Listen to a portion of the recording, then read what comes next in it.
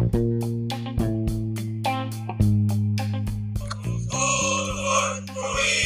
coming, loyal sons of Winaki. Side by side, we battle onward on to victory.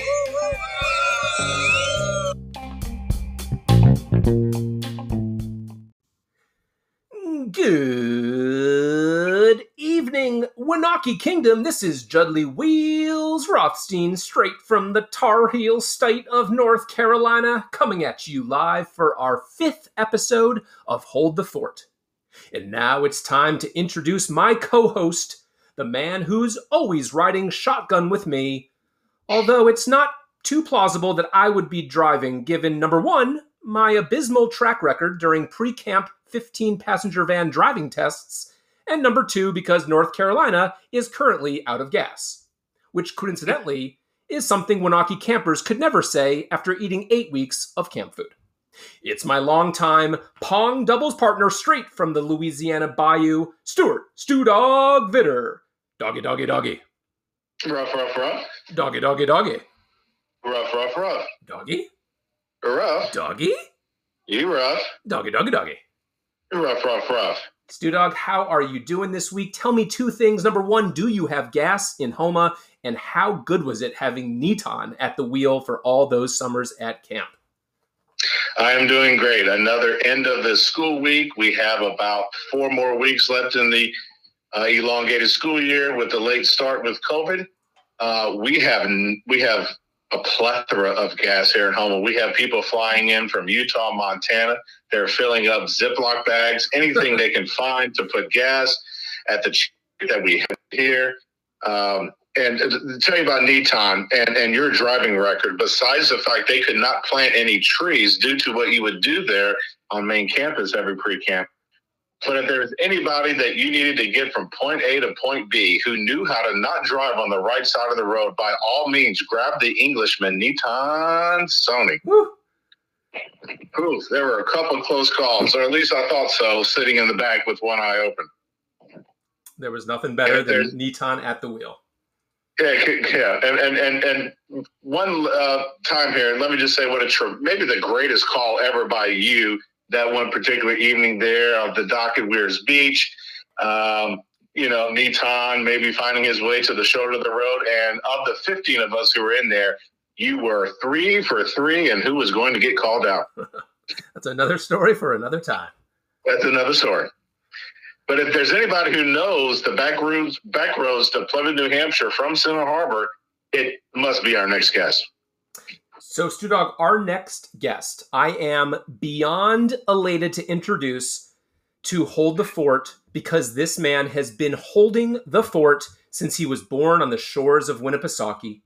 On his first day of life, the doctors declared his vision 20/20 for the year of Winaki's founding, 1920, and said his blood type was B positive because he positively had buff and blue blood coursing through his veins. He went from minnow to cub to pioneer to frosh, all the way to senior on both mainland and the island. Legend has it that he could swim faster than a Boston whaler. He was more powerful than the Winaki barge, and he could leap over all of Devil's Rocks in a single bound. Was he Superman? Well, yes, Winaki's version. Something tells me he probably played that character in one of the countless Color War breakouts over his decades and decades at camp. He was a hustler on the Kona links and on the clay courts and can win all of your canteen money in a flash. He was the heart and soul of Winaki when we were all kids and made his mother and father proud as a director of the greatest camp on earth. His last name is synonymous with Winaki, and his first name, well, I guess it's synonymous with an outhouse. He is son to the great Doc and Puff, brother to Bart and Jane, father to Jeff, Beth, and Eric, surrogate father to us all, and voted the #1 most huggable man in Vermont for 13 years running. The one and only John Sobel. John, how are you, and can you give us an Oogie the Banga with 3 Winakis at the end? It'd be my pleasure. And first of all, thank you for allowing me to participate in this podcast. So I think we should start off with the Oogie the Banga. So let's hear it loud and clear. At the count of 3. 1, 2, 3. Oogie the banga, Iggy the piggy wiggy, Ethel the devil weapon. Ooh wah, ooh wah. Winaki, winaki, winaki, rah! That was brilliant. Beautiful. John, how are you doing? I'm doing fine. So tell us a little bit about how you've been doing and what you have been doing since we last saw you at the amazing Winaki 100 in August of 2019. Yeah, I'm, as most of you know, that I've moved here to Manchester, Vermont way back in 2000 and have loved every minute of it. And I am now presently a realtor, something that I've always have loved. Not as much as being a camp director and owner, but I really have been fascinated, and I've done it the last 6 years. And in this crazy, wacky, tumultuous real estate market, it's really very exciting, very rewarding.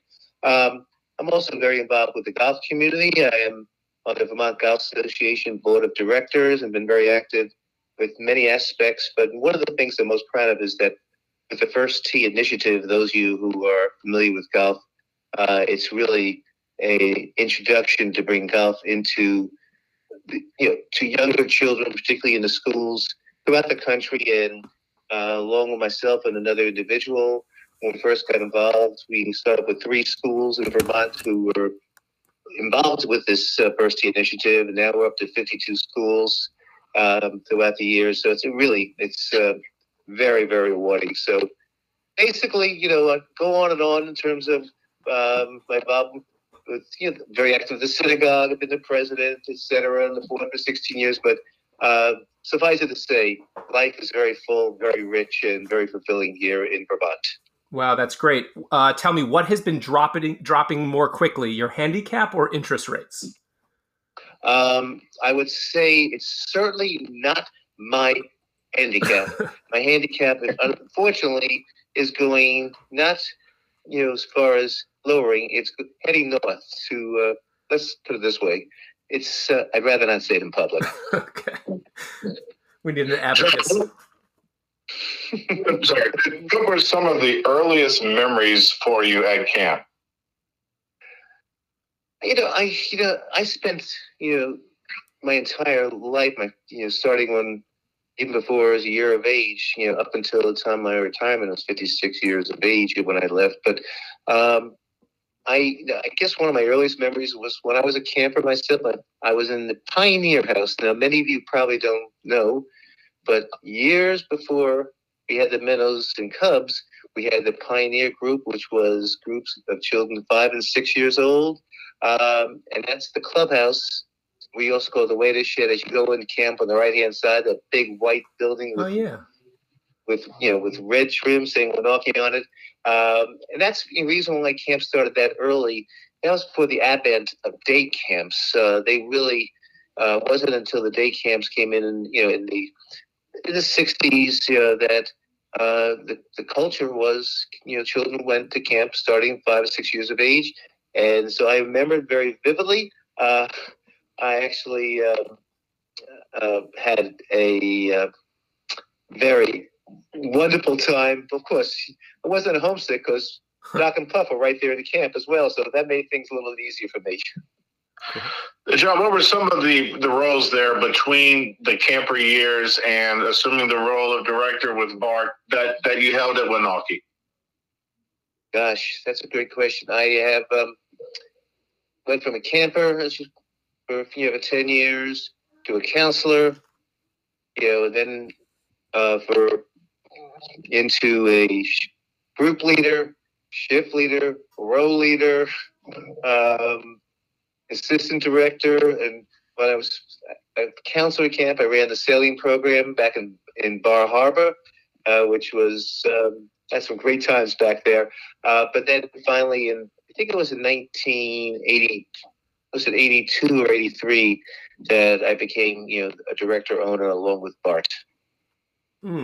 Now, could you tell me, I heard you say Bar Harbor, but what would it be pronounced if you were actually up there? Can you give us a good accent? Well, if you want to call it Bar Harbor, I can call it that but I'd be stretching it, but that's the way the locals would say it. Bahaba. Bar Harbor. That's what I thought you said. So, John, can you tell us, obviously it runs in your blood, and, having Doc and Puff there seems almost like a fait accompli, but there still had to be a moment or a specific feeling at a point in your life where you said, you know what, I'm going to commit my life to the Campers and to Winaukee. How did you know that Winaukee was going to be such a huge part of your life? Interesting. Even as a child, I'd always wanted to pursue camping as a profession. And right from the onset, however, I think sometime was when I was in Colby College in my sophomore year. I vacillated for a short time, thinking maybe I want to go pre-med. As most of you know, Puff was a physician, and early on, her legacy is incredible as well as in terms of I don't know how many people know when she went to medical school she graduated, I think, the class of 1936 at Columbia Med. Wow. With 198 people in her graduating class, 2 women, 196 men, and Puff was graduated number 1 in her class. Oh my gosh. Phenomenal. But point being is that I really got into, thinking maybe I'll go into pre-med instead. And so I remember taking quantitative chemistry. And I busted my rear end. I remember I think I was in the lab by myself. It's like 2 or 3 in the morning. I'm struggling through this experiment, and I am, as far as trying to stay awake. But all of a sudden, I had this epiphany. I said, "What the hell am I doing? What am I doing here?" When in my heart and soul, I've always wanted to pursue the camp, and only one camp, Winaukee. And so that next morning, I went to the registrar's office and I dropped quantitative chemistry, and the rest is history. So that sort of was right there, that turning point. I hope you would have picked up. Yeah, I hope you would have picked up organic nukem at the Quantitative chemistry was outlawed in this state about the same time that your mom was graduating Columbia. So Color War, obviously, the culminating, end of camp is always a huge experience. I and all of us can vividly remember you on the pitcher's mound during the softball games of Color War. What are some of your favorite memories of a Winaukee Color War? Probably my favorite memory was, as I mentioned, in my evolution and going for camp, etc. I was a Color War leader. I think it was in 1970, and I was a buff leader, and it was incredibly intense Color War, and we pulled it out in the last afternoon. Actually went down to the Song Fest, but when Buff was announced as the winner, that's something you just never forget. But also, in terms of the my memories, I went to, by the way, my least favorable memory, I have to go to the alternative on Color War, was I was at camp when they had won Color War. I think it was in 1956. It ended in a tie. Wow. And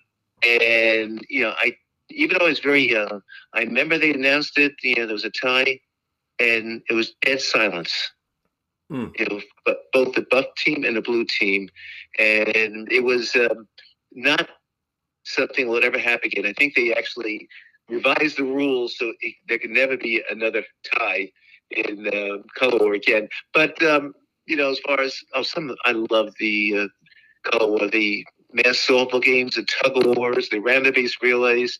How could you not get really just those things? Just are so exciting, and they live in my mind. And even when we had Winaukee, as far as at 100, having the mass softball game, was absolutely so memorable and so wonderful. But it just how can you not love Color War? Oh, it's the best, right? And then at the 100, to see Jordan Haddad's walk-off grand slam, it was certainly very, very special. Do you remember who the leader was for the Blue team in 1970 against you? Yes, I do. His name was Richard Leichel. Richard was the waterfront director, that teacher from New Jersey. I can't believe I remember this, although I probably won't get any of the questions. But yeah, and he and I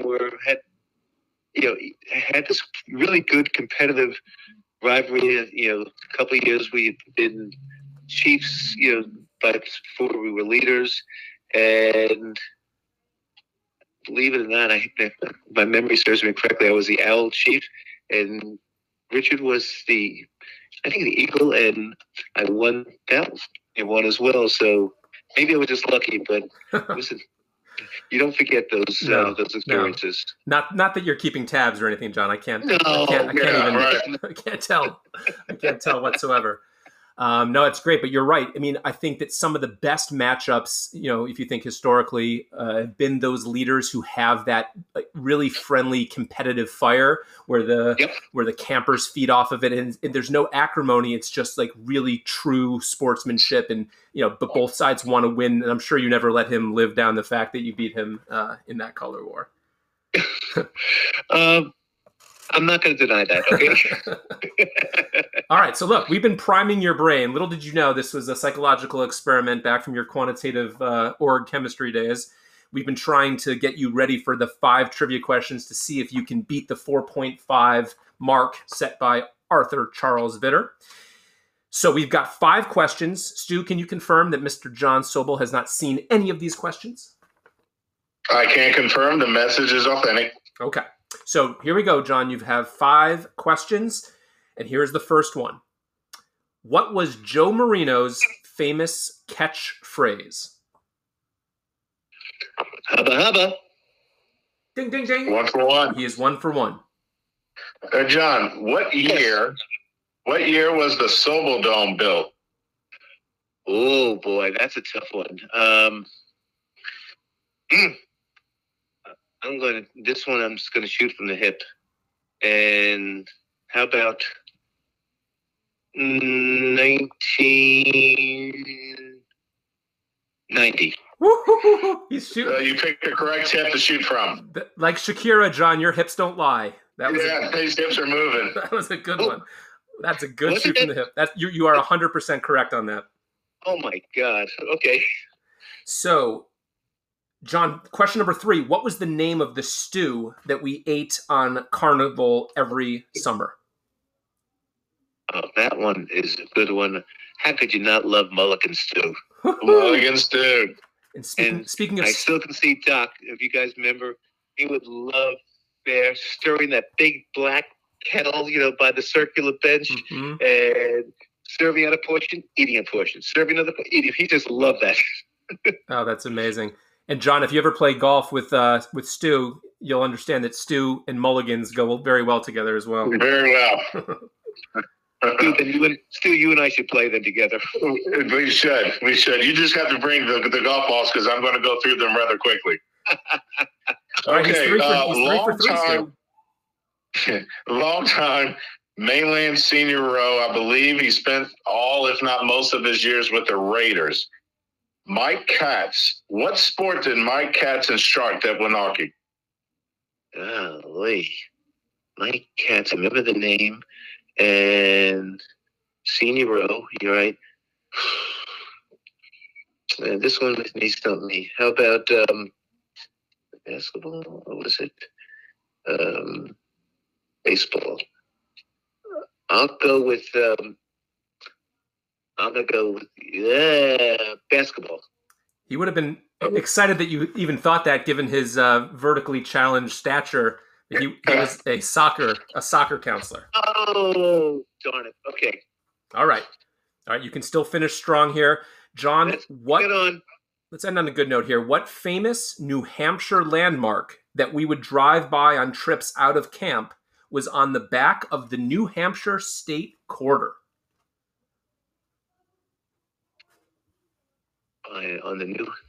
Was it the Man of the Mountain? Woo! Mr. That's Sobel. correct. You are correct, sir. 4 out of 5. You have done very, very well. So that was a feat of intellectual capabilities. Let's talk about athletic capabilities. John, Do you have any standout memories about a team that you coached as a counselor or an athletic competition that you watched over the years? I'll go back first to my camper days, and I was a big tournament, and it's still a major one. And it used to be called the Dartmouth tournaments, which are now the Tri-State.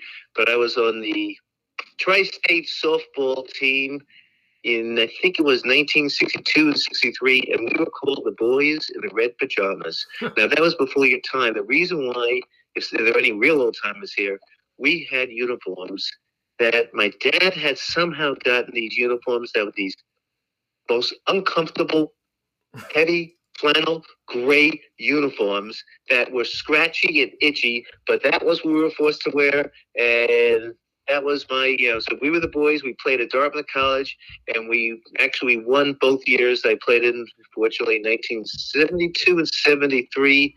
But, so that's one thing. But as far as what memories I have in terms of I would say I loved the Winooki-Tecumseh rivalry. Just thought it was absolutely classic. It was intense. Most of the time, it was healthy competitive. Sometimes it got a little carried away. Yeah. But I'll let you guys can handle that one. But the other thing also remember about the tournaments that I used to love as on the other end as a staff member and also being part of the waterfront, driving the barge. I used to love driving the barge with the winning teams. And every year, summer we go across and they'd be doing rivalries and oogie the bongos, and you take it halfway across, and then the tradition, seeing those not only the campers but the coaches that jump off that barge, was seeing the rest of the island camp by the barge landing, greeting them, and it's just something that will stick in my memory for the rest of my life. Wow. John, would you say it's safe to say that Doc probably got a good deal on those flannel outfits, maybe in the summer buying flannel? If you know much about my dad, the answer is yes. So, John Winooki is almost indescribable to all the people that we know, family and friends who never got a chance to experience it. How would you describe your summers at Winooki to friends of yours that, even with the knowledge of your 56 years there, were not able to experience it? How do you explain Winooki to them? It's really so hard to put into words, Stu, but the best way I would say, it's just a wonderful, magical world within 8 memorable weeks in which lifelong friendships are created and then go on for the rest of one's lives. It's a safe and warm environment where young boys and children, they really transition into young men. And I attribute a lot of that to a healthy camping experience and learning, the sense of self-worth, of independence, of, getting as far as becoming athletes, but more important, developing the attributes of in terms of sportsmanship. And, it's just, it's an amazing place. It's a close-knit community in which, as far as people really, not just the campers, but staff members, they really care and support one another. And the beautiful part is that, they come year after year. Not only that, but they come back years later to express their gratitude and their how important, immensely important the years they were at camp. So, but it's really very, very difficult to put into words. Yes. No, it's so true. So let's see if we can get you to put some stuff into words here, because this is the time on our podcast where we have our rapid fire questions. John, we're going to alternate with 5 different questions that have quick answers to them. They're all going to be Winooki related, and Stu is going to start us off. All right, here we go, John. First one that comes to mind. What is your favorite Winooki cheer, and can you give us a rendition? Ra-ro-ree, ra-ro-ree, ra-ro-ree, W-I-N-A-U-K-E-E, Winooki, Winooki, Winooki. Yeah! All right. I love it. All right, John, number 2, what was your favorite meal at camp? My favorite field? Your favorite meal to eat at camp. I would say the FIELD, if I'm reading correctly, was a senior diamond. Oh, no, your favorite meal in the mess hall. Oh, meal. My favorite meal, I would say Monday and Thursdays used to be always steak and French fries. Oh, we've had that a couple times. If it was never had it on the softball diamond though. No, we've only had John. What was your favorite color war event to play in? Definitely the mass softball games. I loved it, and as indicative when we saw it at Winoki at 100 with that, the walk-off home run. Anyway, mass softball. Okay. Fourth question. Of all the different vistas at Winoki and the different locations, what was your favorite view? Where was your favorite place to be just to take in the environment and the surroundings, the aesthetic of Winoki?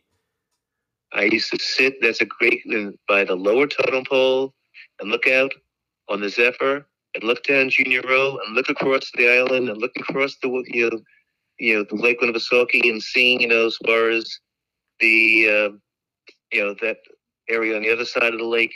It was just many, many memorable moments there.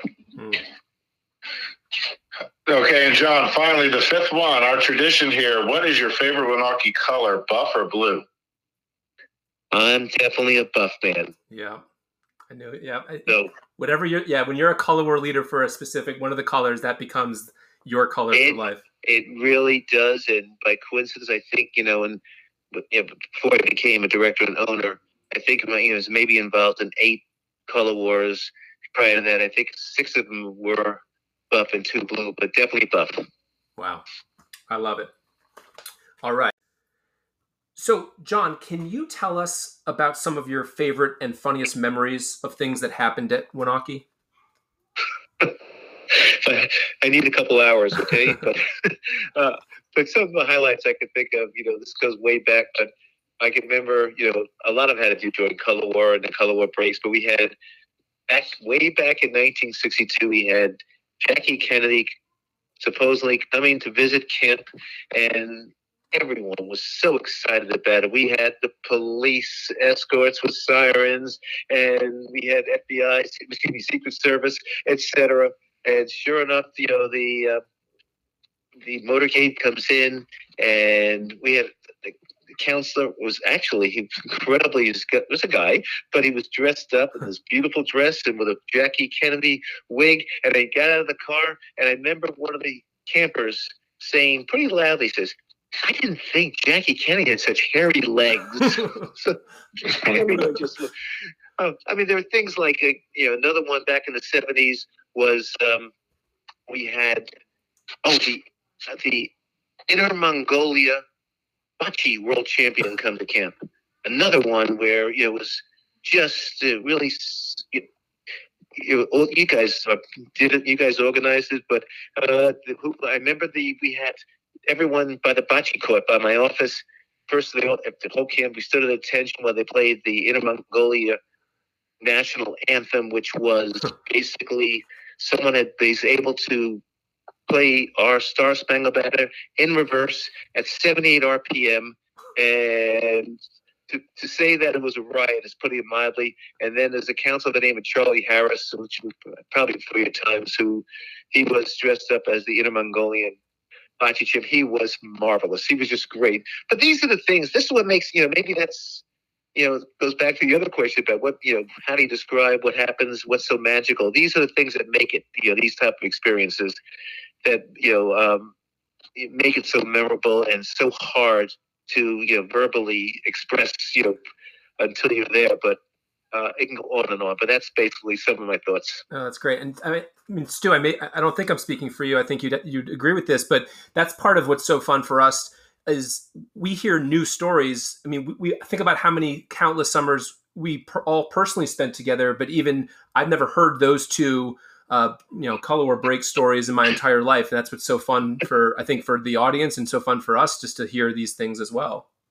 Yeah, and each summer, obviously knowing that Color War is going to be the end all, but those days and maybe even a week leading up to that, what was just as anticipating as who were the leaders or what was going to be the team you were on was going to be the breakout. It was just look forward to every year, and just very exciting days leading up to Color War.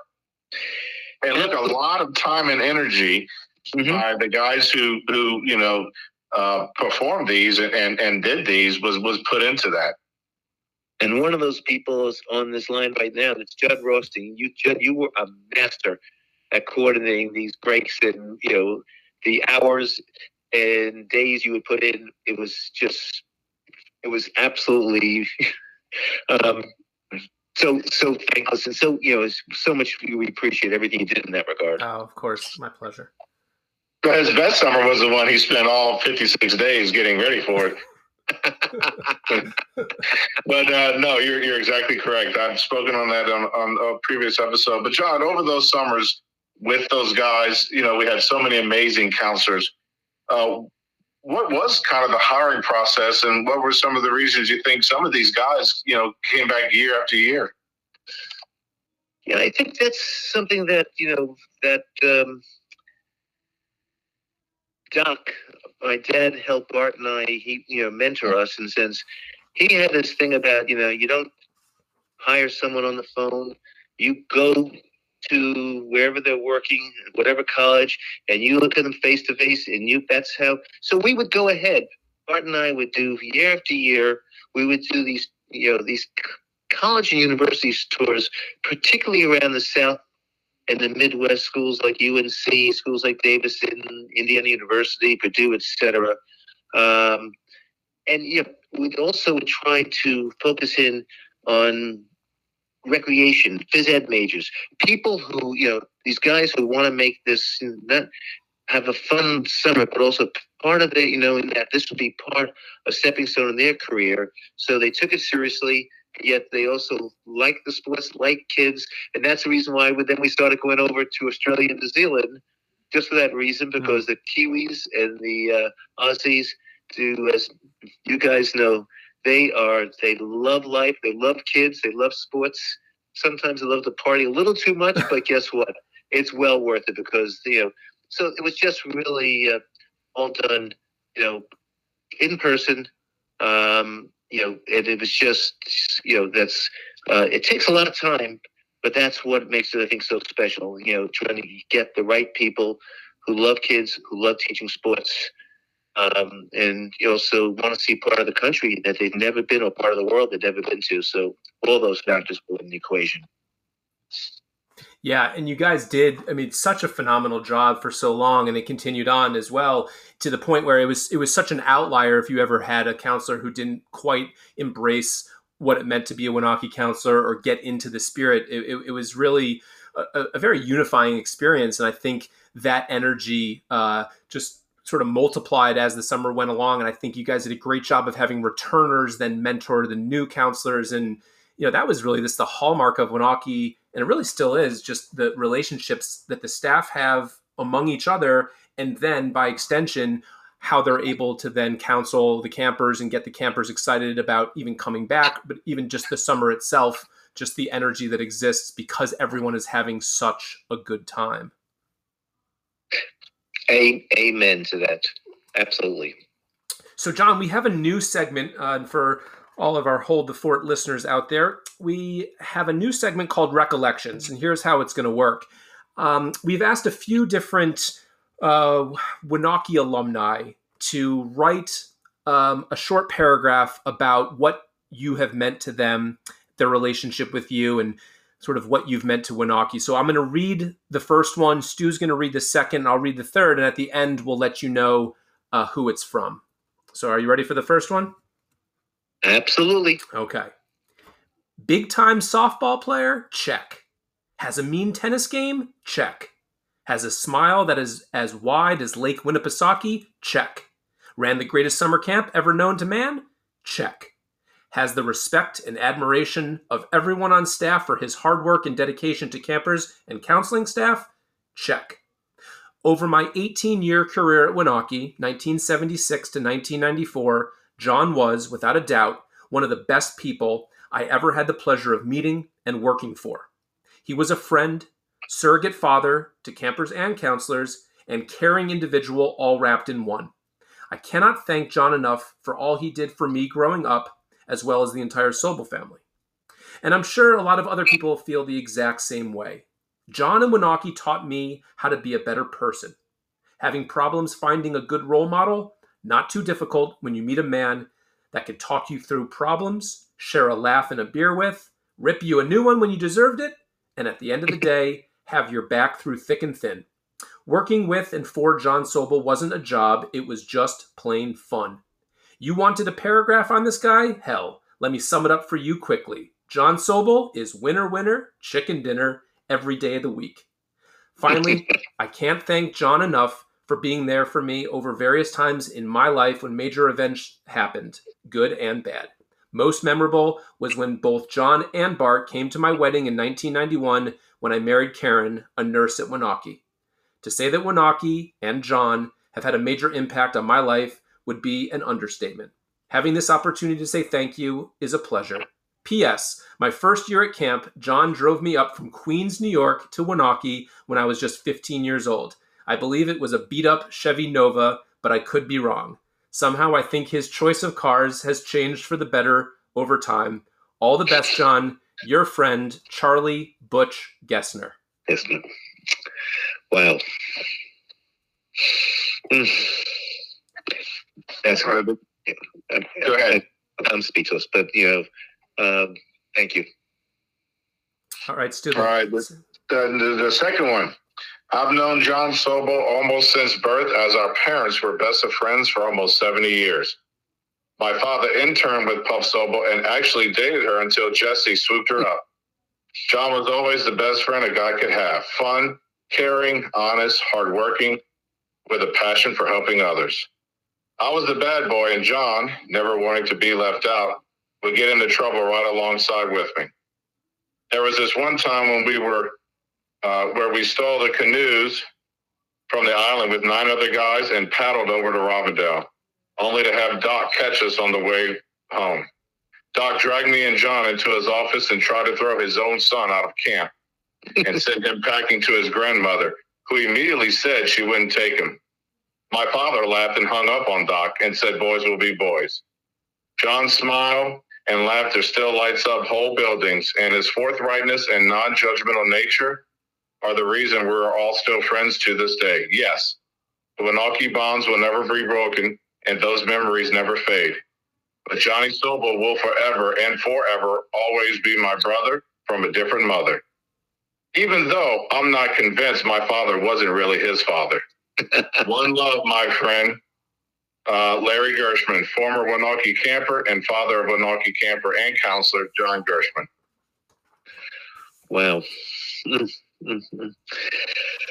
God, I can remember that incident so vividly, that when we stole the canoes and we had this, this stage, this, raid to Robindale, and we knew exactly, we did it like 3 different times. We went halfway, 3/4, and we knew when to get back. And sure enough, we got over there and everything was fine. And I won't go into details when we got to Robindale, but on the way back, what had happened is that Rolly Hughes was the island director at that time, and that probably doesn't ring bells with a lot of people.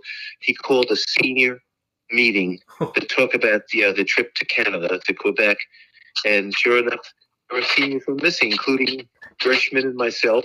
And I remember coming back on the canoe. We were halfway around, the point where Robindale and heading, toward the island camp, when all of a sudden it was getting dark. There was a speedboat going out there, and I realized, oh my God, it's Doc. Oh. So I panicked, and I told the guys, the only thing we can do, just lie down in the canoe. Don't let them see us. Maybe they won't see us at all. And the boat get closer and closer and closer, and that big light all of a sudden was shining in my face. I remember Doc saying, in his, gruff voice, "God damn it, get up." At that point, I knew I was dead. So memorable. Thank you. That's a group. That was a memorable. These 2 letters are just beautiful. Thank you. Wow. So here's the third one, John. I thought of John as having a calming, steadying influence on camp and the campers. He always seemed to be there with a comforting comment and a smile. I remember one personal incident in particular that showed John's style. I have a late August birthday, so I always missed being a camp birthday by just a few days. One day in July, when I was a soph in Bunk 15, my third summer, I made the questionable decision to lie to John Hannum during his morning wake-up routine that it was my birthday that day. I got the whole rah-roh retreatment and everything. While we were eating cake in our bunk during rest hour, Doc got on the PA and said my name and told me to get back here with my cake. I remember John coming to talk to me and having me write a letter home to my parents about the day. While this wasn't a major indiscretion, I felt badly about having lied, but John already knew that. So instead of focusing on the small white lie of a 9-year-old, John approached it as a teachable moment and did so in a supportive way by focusing on the fact that we all make mistakes and can learn from them. As an aside, he never even sent the letter to my parents. He seemed to want all of the campers to have the best experience possible while growing up as people in the process. Thank you for everything you did for us, John. Darren Eskow, Winaukee Camper, 1984 to 1991. So, John, I'm going to follow this up with a question. What has the Winaukee community meant to you over all of these years and decades? Yeah, it's my family, my extended family. It is the fact that that both Doc, myself, Art, and as well in terms of have realized how many lives that we've touched, and hopefully, as you could in a positive way, certainly as these letters indicate, it's the fact that you reach these people when I in my office until I retired and back in was it 2000 I guess 3 maybe was my last, but the point being, seeing these alumni come back to camp, some of them went back who were campers in the late 20s, 30s, and 40s, who would still talk about saying these were the most important memories in my development. And that's what this community has meant to me. And being part of that process is something that I will always cherish for the rest of my life. Well, Stu, I'll let you have a piece before I sign off. Well, John, you mentioned about it becoming a family, and that was only allowed for us here, the Vitters, by yourself and your brother Bart, and of course your mom and dad, Doc and Puff. And it truly, it really was almost a reunion every summer there. We drive into camp, and we knew when Dad would park, to the right in the office was going to be John, to the left in the headquarters was going to be Bart. And we would say our hellos, and Gavin and I were, where's Jeff? Where's Zach? Where's Beth? Where's Walker? And it just became, obviously, with doing it every summer, it just became not only just a part of our lives, that was really, it almost became normal. As kids in South Louisiana, and we're going to go to New Hampshire. And before we were old enough to truly realize how special that was, because we're going to see people in our family. And forever grateful for allowing that to happen for myself, my brother, and my mom and dad. Thank you, sir. Thank you. So, John, thank you so much. Obviously, the Hold the Fort podcast would not even have episodes if it weren't for you and your brother and your parents. And we felt so strongly about having you on to hear your stories. And this has been just a really wonderful time for me personally to listen to you and to be able to express my appreciation for what you did for me as a kid and the way that you mentored me and the belief you had in me. We all, as counselors, shared a unified belief that your heart was so big and your capacity for love for Winaukee and for us was so palpable. And we all talked about it, and whether or not we articulated it point blank to you, I want to be able to do that now. We have a huge spot in our heart for you and everything that you did for us and for the camp. So thank you for all of the decades, and thank you especially for coming on tonight and doing so well. I hope this erases any bad memories of your quant chemistry class and you don't have any regrets about not taking that path. first of all, I have no regrets whatsoever. I made the right decision, and thank you for giving me this honor of as far as being part of the Winookie podcast, and Judd and as far as Stu, thank you very much for hosting it. It's just this is truly a real highlight for me. So keep it up, hold the fort. We will. So we'll take it home with our theme. Da-na-na-na-na, da-na-na-na-na, Baruch atah Adonai. Shala. So hold the fort, for we are coming, loyal sons of Winookie. Side by side, we battle onward, on to victory. In the words of former Winookie camp doctor, Dr. Dre, until the next episode, IP, MP, C-Dubs, hold the fort.